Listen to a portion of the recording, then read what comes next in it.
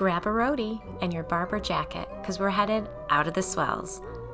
We know each other well enough by now, but please remember that adults who use adult language told me these terrifying tales. These ghost stories aren't for kids.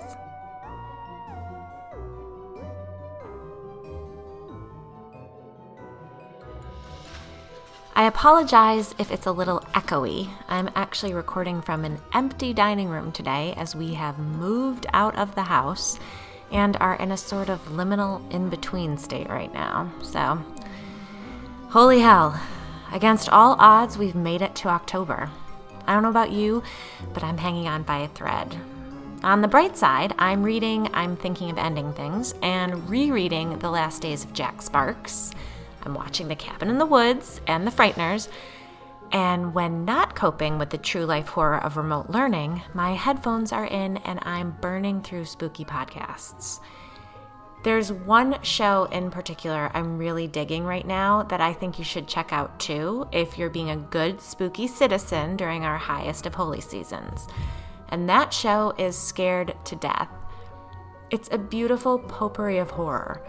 There you'll find over 50 hours of demonic possession, haunting, shadow people, black-eyed children, alien abductions, and so much more, as horror lover Dan Cummins attempts to terrify his wife Lindsay with 2 new supposedly true tales each week.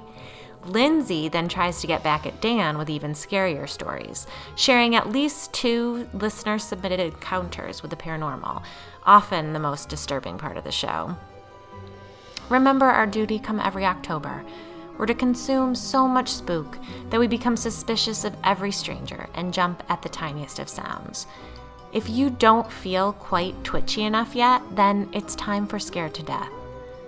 New episodes drop every Tuesday night, the stroke before midnight, Pacific time, and it's available anywhere you listen to podcasts. You can also watch the show on YouTube, which is pretty fun. So do your part and get scared to death. As a member of the spooky community, it is basically your job right now. And speaking of scared, seeing as we've finally made it to the loveliest and spookiest of months, I thought it was the perfect time for a good old-fashioned haunted house tale. And we're out of the swells for this one. Here's Out of the Swells number 9, The Lake House.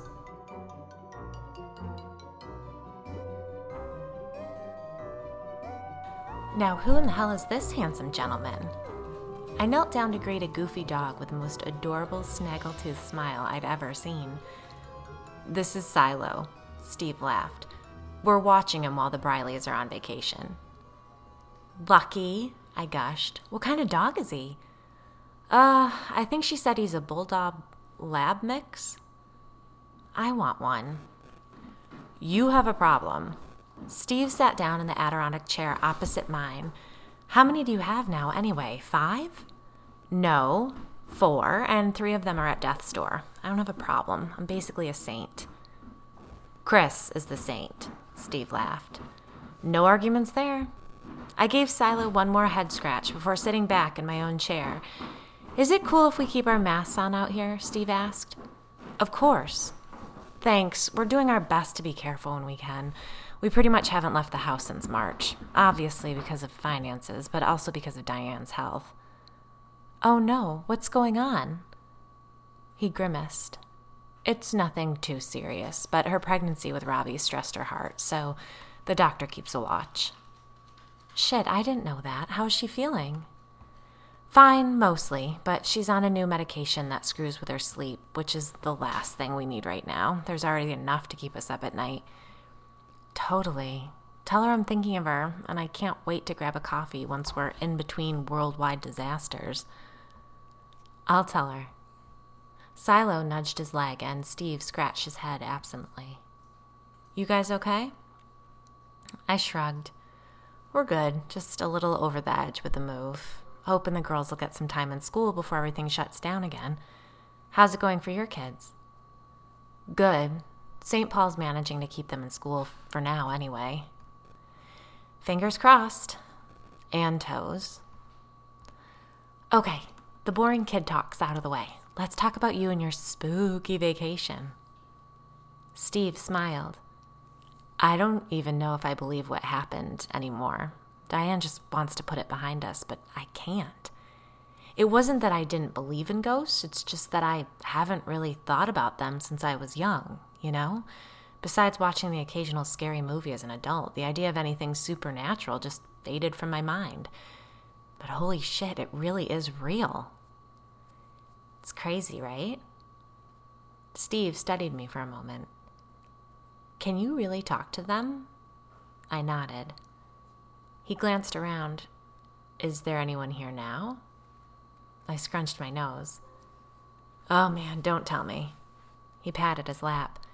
Up, Silo. You can protect me. The dog happily obeyed and settled himself in. We were sitting in the shade of my front yard one early morning quite recently.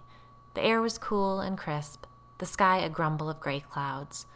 Steve and his wife were old acquaintances through Chris's work. We'd shared a handful of dinners and holiday party cocktails with them over the years. Steve's brand of brokerage was office leasing, a corner of the real estate world utterly decimated by the current COVID-19 work-from-home era. He had a new stay-at-home beard, and his formerly light brown hair was trending towards gray. He and Diane sent their children, Dana, now a 4th grader, and Robbie, in 1st grade, to a private Catholic school here in Wellesley. As luck would have it, Chris had to catch up with Steve on a deal that linked them. Knowing my interest in such things, Steve began telling Chris about the strange thing that had happened to them over the summer in a cabin on Lake Winnipesaukee. Chris directed him my way, though the little bit Steve relayed had Chris checking on our girls in the middle of the night. So, you know how it's been, Steve began.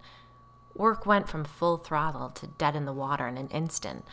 I know there are so many people that have it a lot worse than we do. We have savings. We'll be fine. It's just not knowing how long this is going to last that's so stressful. Sorry, I'm off track already. The point is that, like everyone else, we hadn't been out of the house since March, and then remote summer school nearly pushed Diane over the edge, so I knew we had to get out of town. We needed something to break the monotony of waking up with the same worries every morning. In truth, I knew we'd wake up with the same worries, but at least we'd be in a different place, right? After all, wherever you go, there you are. So, a colleague of Diane's mentioned his sister had just finished a rental cabin on Lake Winnipesaukee.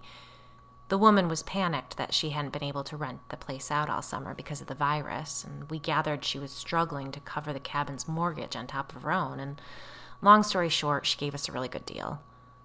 We went up the second to last weekend in August. Have you guys been up there? He asked. Believe it or not, we were up there a week right after you. It was the best vacation we've had in I don't even know how long. It's a gorgeous place, he agreed. It's the perfect setting for either a relaxing vacation or a horror movie. Turned out to be the latter, I guessed. You got it. The house was great, though. I think we were actually the first ones to stay there since it was updated. There was a photo album on the coffee table that documented the renovation, and I'll tell you, it wasn't a pretty sight before she did the work. It was basically a shack. The property was set pretty far back from Route 25 at the end of an absurdly long shared driveway. A little remote, but that's what we'd been hoping for. The place had a nice wraparound porch overlooking the lake and a private covered dock that the kids could jump off. We arrived late in the day, so we didn't have much time to explore, but Dana and Robbie got in a quick swim before we grilled burgers. Diane and I had a drink by the lake while the kids skipped rocks. We felt normal for the first time in months. No masks, no news, no Zoom calls, just us outside on the lake together. It was really nice. Steve smiled down at Silo, who was snoring softly. He's a goof. I smiled, though my attention was pulled behind him and across the street where our neighbors' kids were playing rather crazily. I silently wished them into their backyard. After saying hello to Steve, Chris brought our own girls to the playground so I could hear his story in peace. It was such a treat to be without the children for the morning that I felt irrationally resentful of the neighbors' kids intruding upon our time. We didn't sleep well the first night, Steve went on, pulling my attention back. Nothing too weird, just lots of knocks and groans that kept waking both of us up.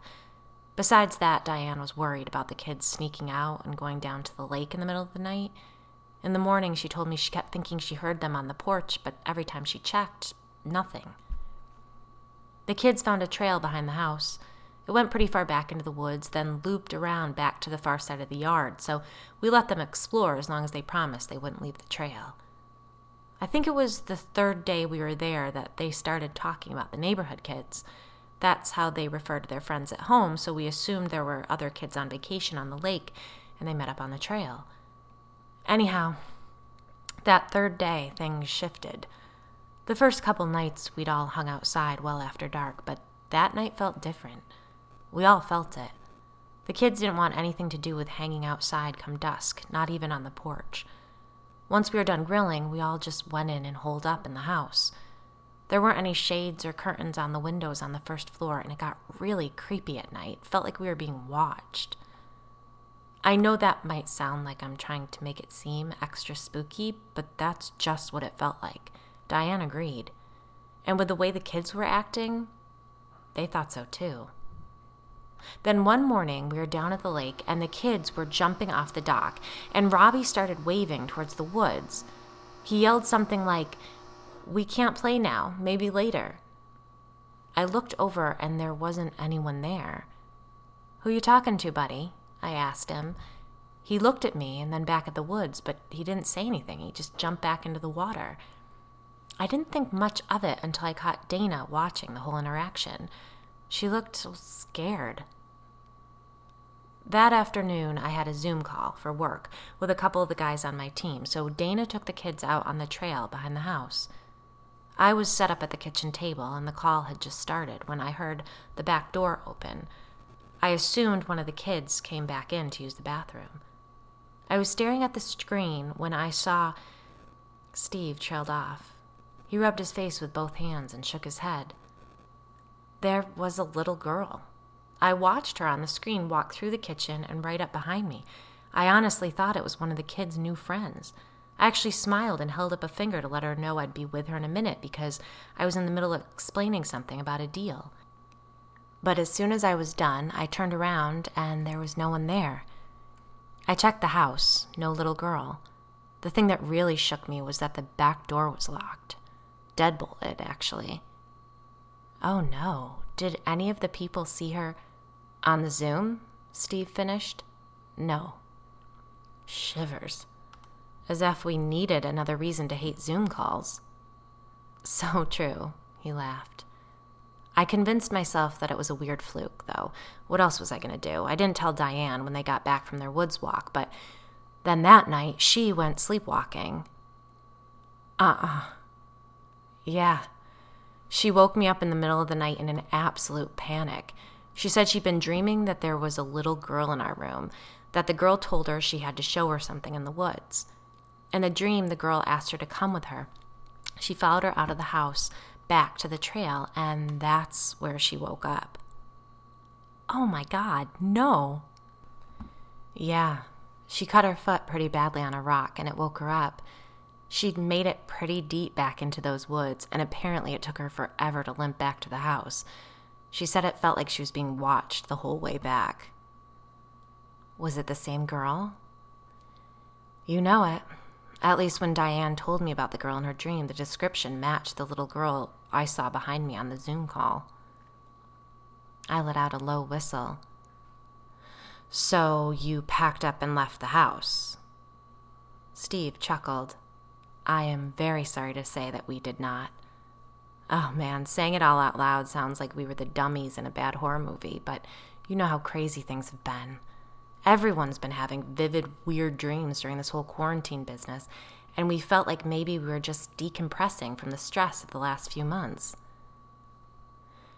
I do kind of get that, though if I come to in the woods in the middle of the night, I'm packing it in there and then. But yeah, I've been having wicked vivid dreams for months, I admitted. Last night, a group of these very hip, sort of fashionable killers for hire were chasing me through the mall, and then I stopped myself. Sorry, that's boring. Go on. No, I've had some doozies over the past couple of months, too. Still, we should have left the cabin, but we didn't. We chalked it up to stress, even though it was the same little girl. Again, I know we sound like dum-dums, but yes, even though it appeared we'd encountered the same little girl, we didn't leave. We did, however, line up empty White Claw cans in front of the kids' doors after they went to bed so we'd be sure to hear if they tried to leave their rooms in the middle of the night. Brilliant.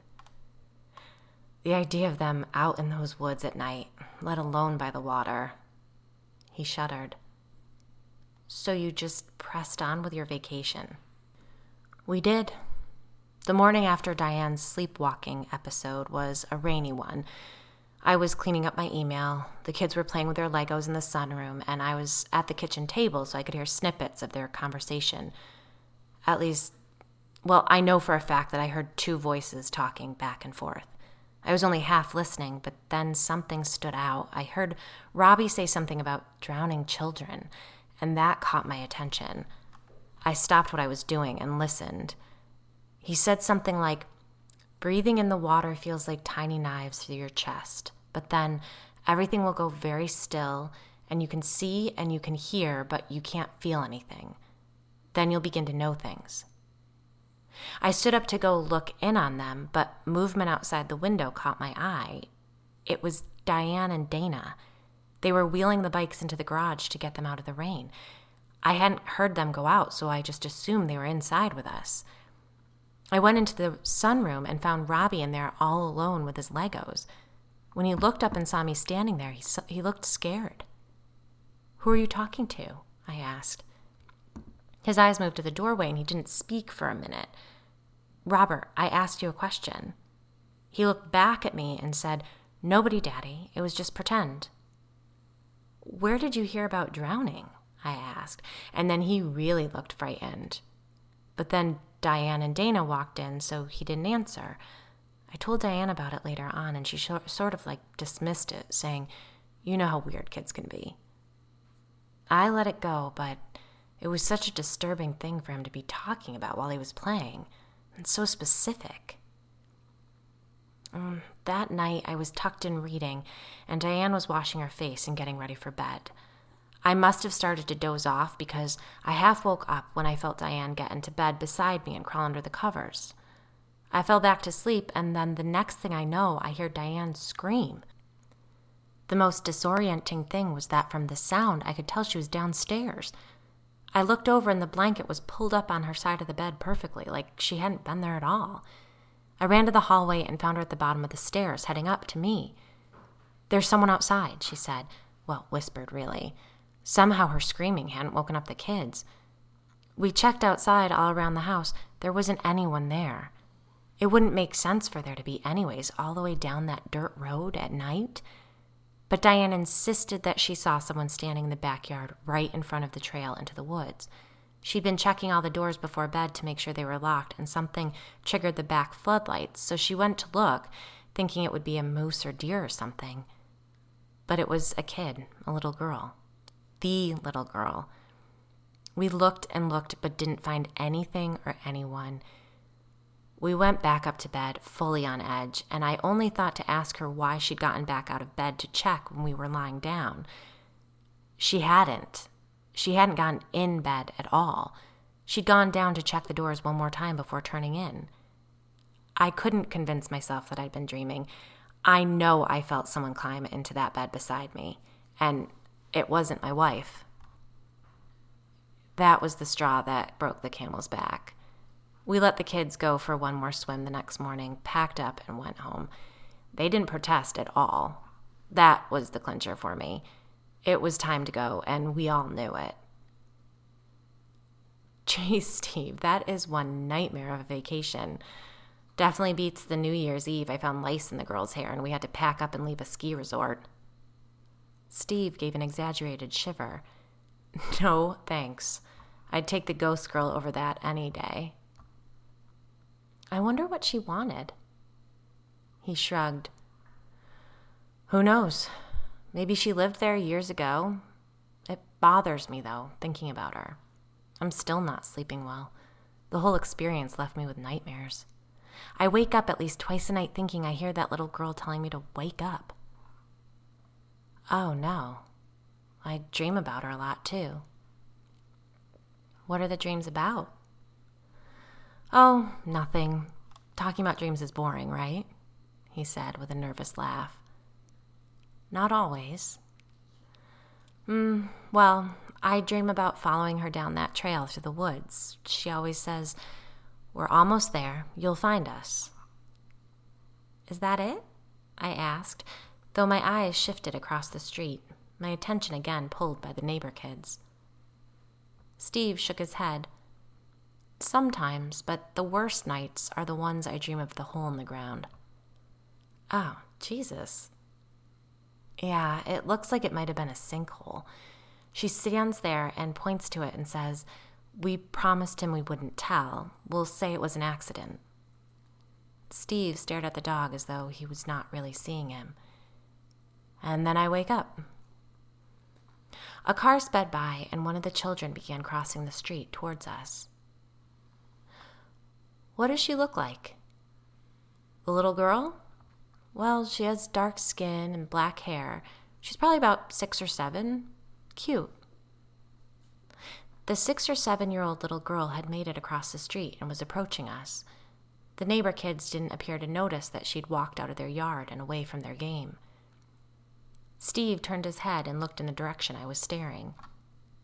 Cute kids. Are your girls friends with them? When he turned back, I met his eyes. Remember when you asked me if there were any ghosts around?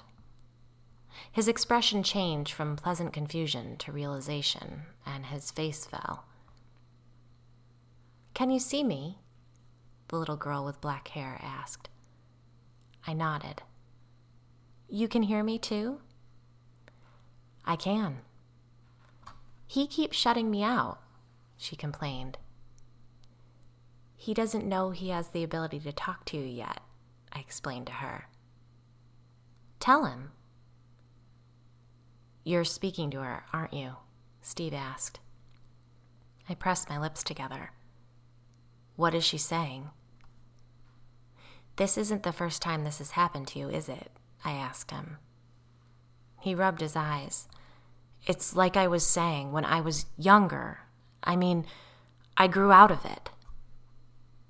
But you didn't, I said gently. Tell him we need to go back to the lake. We've waited long enough, the boys and I. We need to be brought up.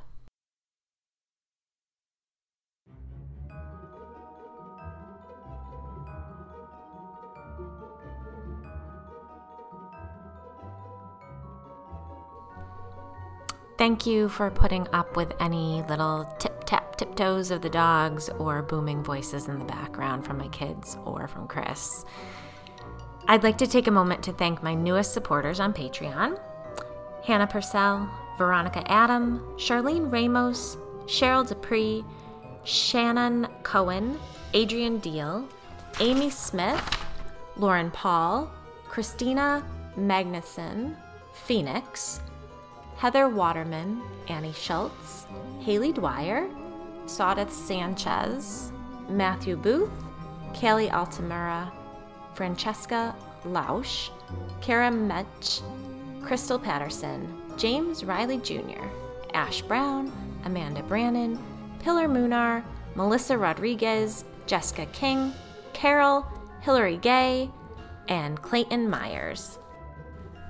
From the bottom of my jack-o'-lantern-shaped heart, thank you for your support. Head over to ghostsintheburbs.com for all the links. Also, don't forget to check out Scared to Death Podcast. You'll find their link in the show notes. This episode is dedicated to Silo and to all the good boys and good girls we've lost. Happy October. Hang in there, everyone. It sort of feels like the worst is yet to come. This has been Ghosts in the Burbs. Good night, sleep tight, and don't forget your nightlight.